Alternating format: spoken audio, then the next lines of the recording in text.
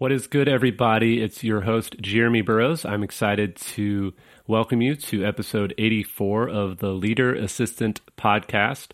Before I dive in with my special guest, I wanted to invite you to join the Leader Assistant online membership. So the membership includes once a month group coaching / training sessions. It also includes on-demand access to prior coaching training events that we've had in the member-only resource library. It's only $39 a month, or you can buy the annual membership for $399 a year, and that brings it down to $33.50 or something like that per month. So you get a little bit of a discount if you buy the annual membership. Very affordable. You get access to myself and Al Hussein Madhani, my co-founder with the Leader Assistant membership. We have guest speakers and guest training sessions as well, so it's not just us the whole time, but we really dive deep into the relevant topics like compensation, resumes, job descriptions, artificial intelligence, calendar management, email management, remote work, side hustles, leading in the midst of crisis, and anything else that you really need to wrestle with and work through in your career as an executive assistant. And we have a very engaged group. We really dive into specific, unique questions that you all have and that our members are struggling with, and we encourage each other. It's really a great membership that has been going on most of this year now, and it's been really encouraging to see it grow and to see the progress that our members have made. Several of our members have secured compensation increases, new jobs, even in the middle of a global pandemic. So check us out at leaderassistant.com/membership. Again, leaderassistant.com/membership. It's $39 a month or $399 a year. Very affordable when you consider how much training and access you get to top EA professional development coaches and trainers, as well as top EAs around the world, so you can connect with your peers as well. leaderassistant.com/membership. The Leader Assistant podcast exists to encourage and challenge assistants to become confident, game-changing leader assistants. Hello again, friends. I just wanted to say a quick note about politics. This episode and this podcast and my mission to help executive assistants is not about politics, and I try not to bring politics into it. So just wanted to encourage you, no matter what side you are on when it comes to particularly American politicians or politics and philosophies, Republican, Democrat, Independent, whatever you are, just wanted to encourage you to listen to this episode through the lens of an executive assistant, not a Republican or a Democrat. So as long as you're good with that, then I'm good to start the interview. All right, let's jump in. Hey everyone, thanks for tuning in to the Leader Assistant podcast. It's your host, Jeremy Burrows, and today I'm excited to be speaking with Madeleine Westerhout. Madeleine was former executive assistant to President Donald Trump and also the director of Oval Office operations in 2019. Madeleine, how's it going? Hi, Jeremy. It's going great. Thanks so much for having me. Yeah, and what part of the world are you in? I am in Southern California, in San Diego, actually. Awesome. Well, we're going to jump right in and, just ask you a few questions and get to know a little bit of your story. Great. Looking forward to it. So why don't you start off, tell us about when and why you became an executive assistant. Sure. I graduated from the College of Charleston in 2013, and I moved up to Washington, D.C. right after that with an internship on Capitol Hill.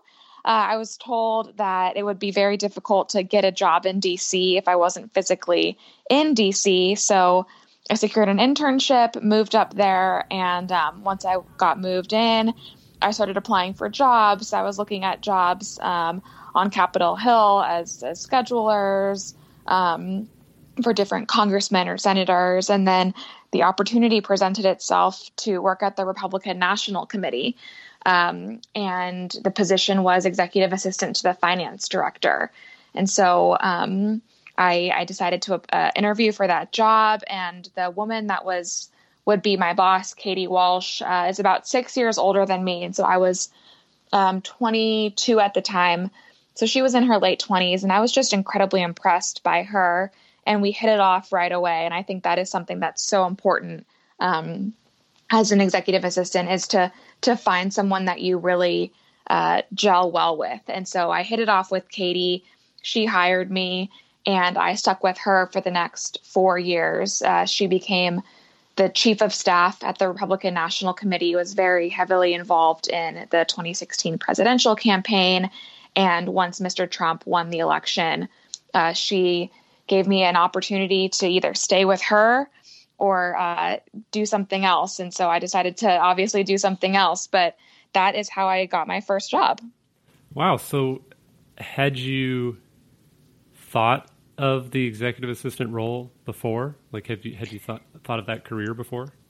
I don't think I had specifically thought of that career. I think I moved up to DC. You know, I had just graduated from college, and I was looking at entry-level positions, and this opportunity just presented itself. And I really wanted a job. I was not going to be one of those recent college graduates who was still having their parents pay for everything. And so this opportunity presented itself, and it seemed really exciting. I honestly didn't know too much about what the Republican National Committee did, but once I learned a little bit more about it, it seemed like something that I wanted to be involved in. And again, I was just so, enamored by Katie, and I learned a lot from her, and she was such a great mentor to me. And so throughout my time with her, I probably could have gone on to do something else, to move up or move into a different position. But I just really loved serving her and working for her. And she provided me with so many great opportunities that just continuing to be her assistant was something that I wanted to do. So when you transitioned into starting to work with President Donald Trump, tell us a little bit about like the day in the life of an assistant at the White House. Sure, absolutely.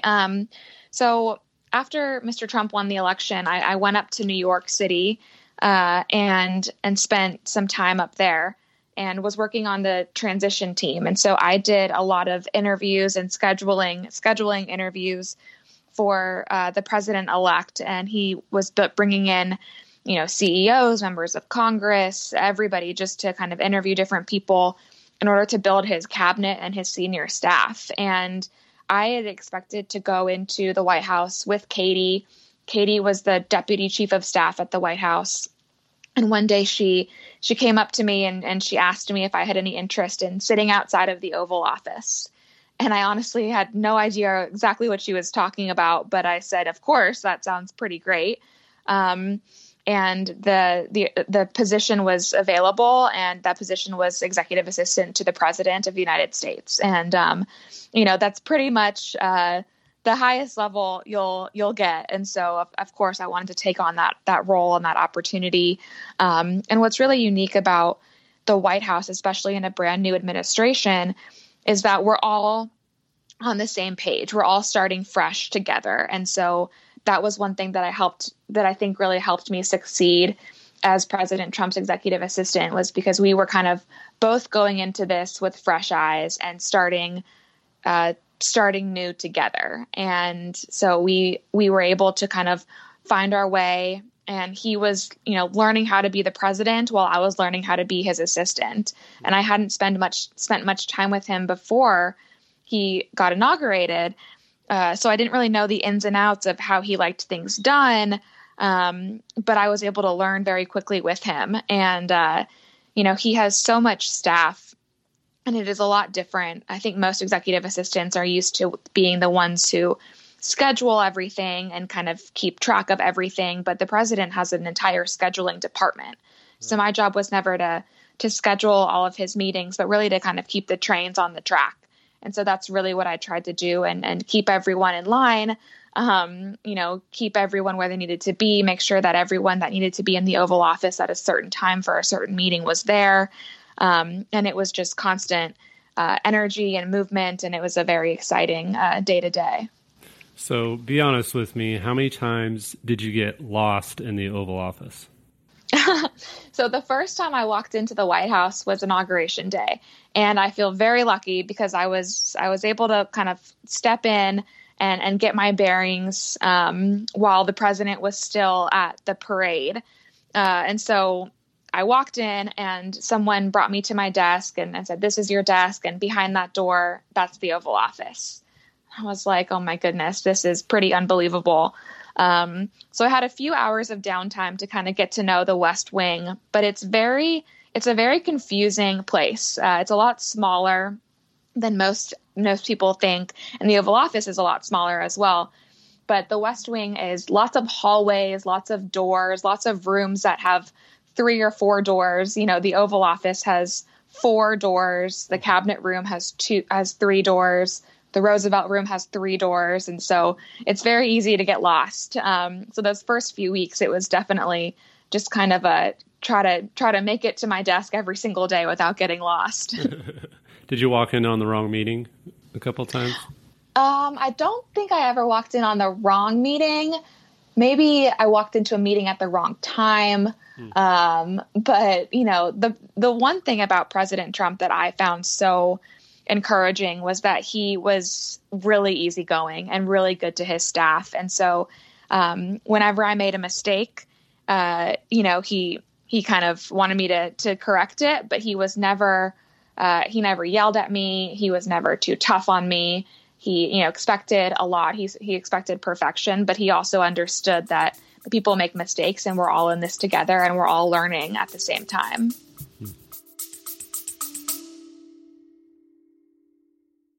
Are you ready to elevate your career in 2024? I'm Maggie Olson, founder of Nova Chief of Staff Certification, the first of its kind online course for aspiring and existing chiefs of staff. With curriculum taken directly from on-the-job responsibilities, Nova's self-paced learning modules provides you with hands-on experience so you can feel competent and confident moving into a chief of staff style role. It's the perfect next step for executive assistants. Head to leaderassistant.com/Nova to learn more, grab the syllabus, and enroll today. So what's one thing maybe you didn't like about the role? I think one of the hardest things about being an assistant is that your time is never your own. You're always, going off of someone else's schedule and worrying about someone else. And, especially at the White House, I didn't have set hours. So it wasn't like I got to get into work at 9 and leave at 5. It was really whatever the president's schedule was my schedule. And so sometimes that was, a little bit of an earlier day if he was leaving and going out of town. And sometimes that was a really, really late night. And so that was difficult to never be able to fully have my own time and my own schedule. But of course, that's something that goes along with the job. And I was happy to stay late and work in the White House. Yeah. So there's probably someone listening who dreams of being an assistant or another role in the White House. How would you encourage them to kind of start working toward that goal of somehow working in the White House? I think, for me, of course, as a young politico just graduating from college with a political science degree, I, of course, dreamed of working in the White House. But there's no real playbook on how to get a job at the White House. And so in my situation, it was a lot of hard work, but it was also a lot of luck and a lot of kind of being in the right place at the right time. But especially this administration, obviously, I haven't ever worked for any other administration, but this administration has a lot of young professionals and people that are excited about politics. And so I would just encourage people to get to know what you're interested in, whether that be a policy item or if you're really interested in traveling or scheduling. There's so many different roles. And one of the coolest things about the White House is that maybe you're interested in policy, but you're not quite ready to jump into being a policy advisor. You could go be an assistant to someone like a Stephen Miller, who is a policy person. And there's so many different agencies. So there are a lot of opportunities and a lot of opportunities for growth, which I also don't think is something that people realize. Great. So can you tell us about your kind of transitioning to your book and kind of how that all came about? Can you tell us about your off-the-record mistake and what you learned from losing your dream job? Yes, absolutely. So about a little over a year ago, it was August of 2019, I went with the president to his property in Bedminster, New Jersey, and we spent about 10 days there because every August there needs to be some renovations in the White House, and you just have to get the first family out of the White House because it's also, it's an office, but it's also where they live. So we were in Bedminster for about 10 days. It was the last day of our trip. And the president was so gracious whenever we traveled with him and always encouraged us to take advantage of the facilities at his property. And so I was enjoying a very rare day off, lounging by the pool. And I had had a couple of drinks and accepted an invitation to an off-the-record dinner with 4 reporters and a White House colleague of mine. And, obviously my job was, as the president's executive assistant, was not to speak to the press and not to engage with the media, which is something that I always prided myself on. I learned very early on that nothing good really came from engaging with the media unless that was your specific role, and it was not mine. But on this day, I had a very major lapse in judgment, and I accepted this invitation to this dinner. And the reporters at the dinner, we're very used to having policy people or different administration officials to talk to, but they had never talked to someone who knew the president and his family so intimately and so well. And I think they really kind of lunged at the opportunity to talk to me. And I was so used to being someone who stayed behind the scenes and really was just, someone who was not ever in the forefront of anything. And that got the best of me. And I said some things at that dinner that I should never have said and that I didn't mean. And that information did not stay off the record. It eventually got back to the chief of staff and to the president himself. And I was asked to resign, which of course I did. And it was absolutely devastating for me because I loved my job and I loved the president and his family. And I was just so disappointed in myself that I had made a mistake. And so when I left, kind of the last thing that I wanted to do was to write a book. There have been so many books about this president and this administration, and I never wanted to be someone who just left and wrote a book. But after a while, I decided that, I wasn't quite ready to jump into something new. And I honestly wasn't quite sure what I wanted to do. And so I decided that writing a book would be very helpful for myself personally. And it ended up being very cathartic and was really quite a therapeutic experience. And I was also able to share with people the man behind the president. And anyone who is an assistant knows that their boss has to be kind of one person in public, but then there's this other layer to every single human being, whether they're a wife, a husband, a mom, a dad, a son, a daughter.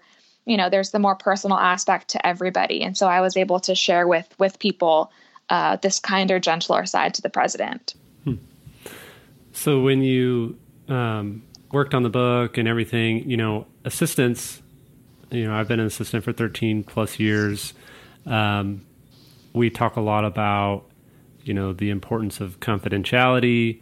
We talk a lot about how oftentimes, since we support people in power, it may not be the president, but there are a lot of different positions of power in our society that assistants support. And a lot of times people they like to be close to power, and they like to kind of have the inside scoop on whoever's in charge and has the power. So a lot of times assistants people will kind of get close to the assistant to try to get close to their executive. So as you said it was cathartic and going through this whole process of owning your mistake and moving forward and all that, how would you what's the lesson learned or the the takeaway, the lesson for those listening who they also have people coming to them trying to get the inside scoop from their executive, and they want to be, they want to be social and have friends, but they find that, okay, I have to kind of keep things close to the chest, and I just can't, delve into absolutely. that. So any tips on? Sure. Well, I think one of the things, the president, I was able to speak to the president after I left and apologize to him, and he forgave me. And I think one of the reasons that he forgave me so quickly was because he knew that in my heart, and 9.5 times out of 10, I was very trustworthy, and I did not speak to anybody about anything. Obviously working in the White House is very interesting. And so I'd always come home, and friends and family would just ask very harmless questions, and I would never talk to anybody about anything. And I think, that is something that people respect. And so it might be difficult to not be able to talk about your job or talk about the person that you support. But I think most people respect that trust in you. And, that's one of the things why I was so disappointed in myself, is because I knew the irony of this situation was that I was someone that was very trustworthy, and I just made a mistake. And that happens to a lot of people. Unfortunately, in this situation, it happened on, a national and even international stage. But I would just encourage people to continue to just keep that confidentiality, keep that trust, because there is nothing that is worth losing the trust of the people that you care about. Yeah. So what's next for you? Are you excited about the assistant role again someday? Are you kind of shifting gears? Are you still TBD?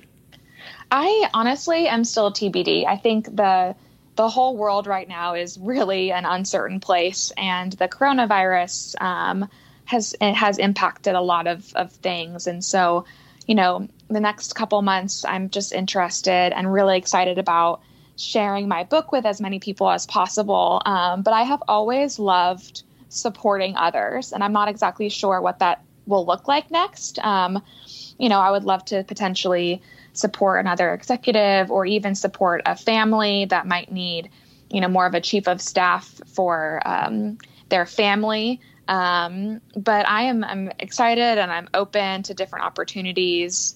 But honestly, just haven't been able to find the right next step yet. Yeah. Cool. Yeah. It's interesting when, I talk to all these assistants, and then myself as well, like we're just kind of, it's like we're born to want to help others, and yes. It's like, you can't get away from it.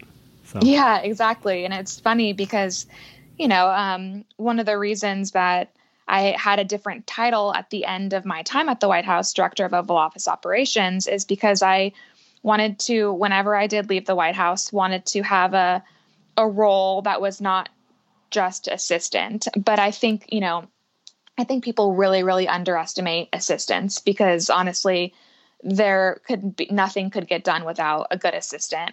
But in some, in some fields, that title, unfortunately, is not as respected as much as it should be. And so I kind of convinced the president to basically give me a different title, but told him I'd be doing all of the same things for him, which I did.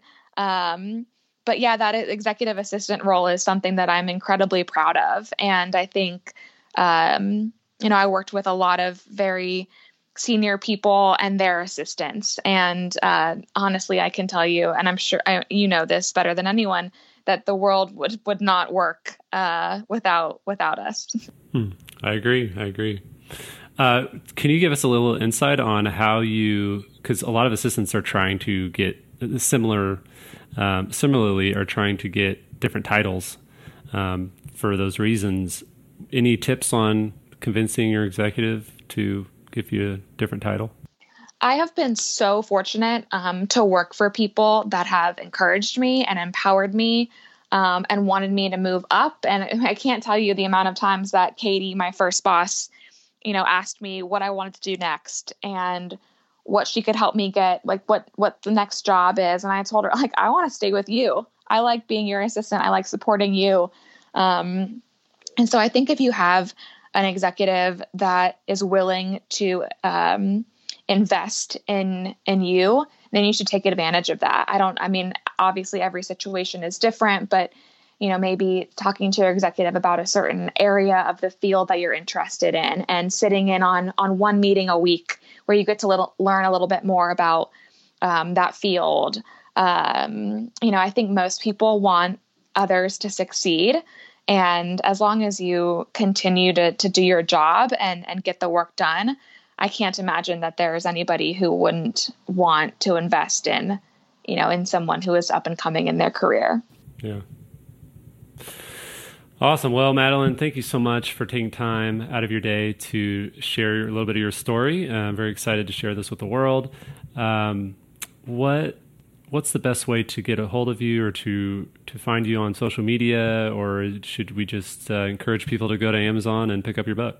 Yeah, Amazon is a great place to buy my book. I also did my own Audible, which is I'm very, very proud of. But I have an Instagram, Madeleine_Westerhout, and my Twitter is ME Westerhout. Perfect. I'll share those links in the show notes. And yeah, thanks again and have a great one. Perfect. Thanks, Jeremy. Have a great day. Thanks again to Madeleine for a great interview. You can check out the show notes at leaderassistant.com/84. Again, leaderassistant.com/84 to find the link to her book and her Twitter and Instagram, as well as a link to our membership, leaderassistant.com/membership, if you want to go directly there and check it out. $39 a month, $399 a year for ongoing training, community, and professional development for executive assistants and administrative professionals. All right, we'll talk to you next time. Have a good one.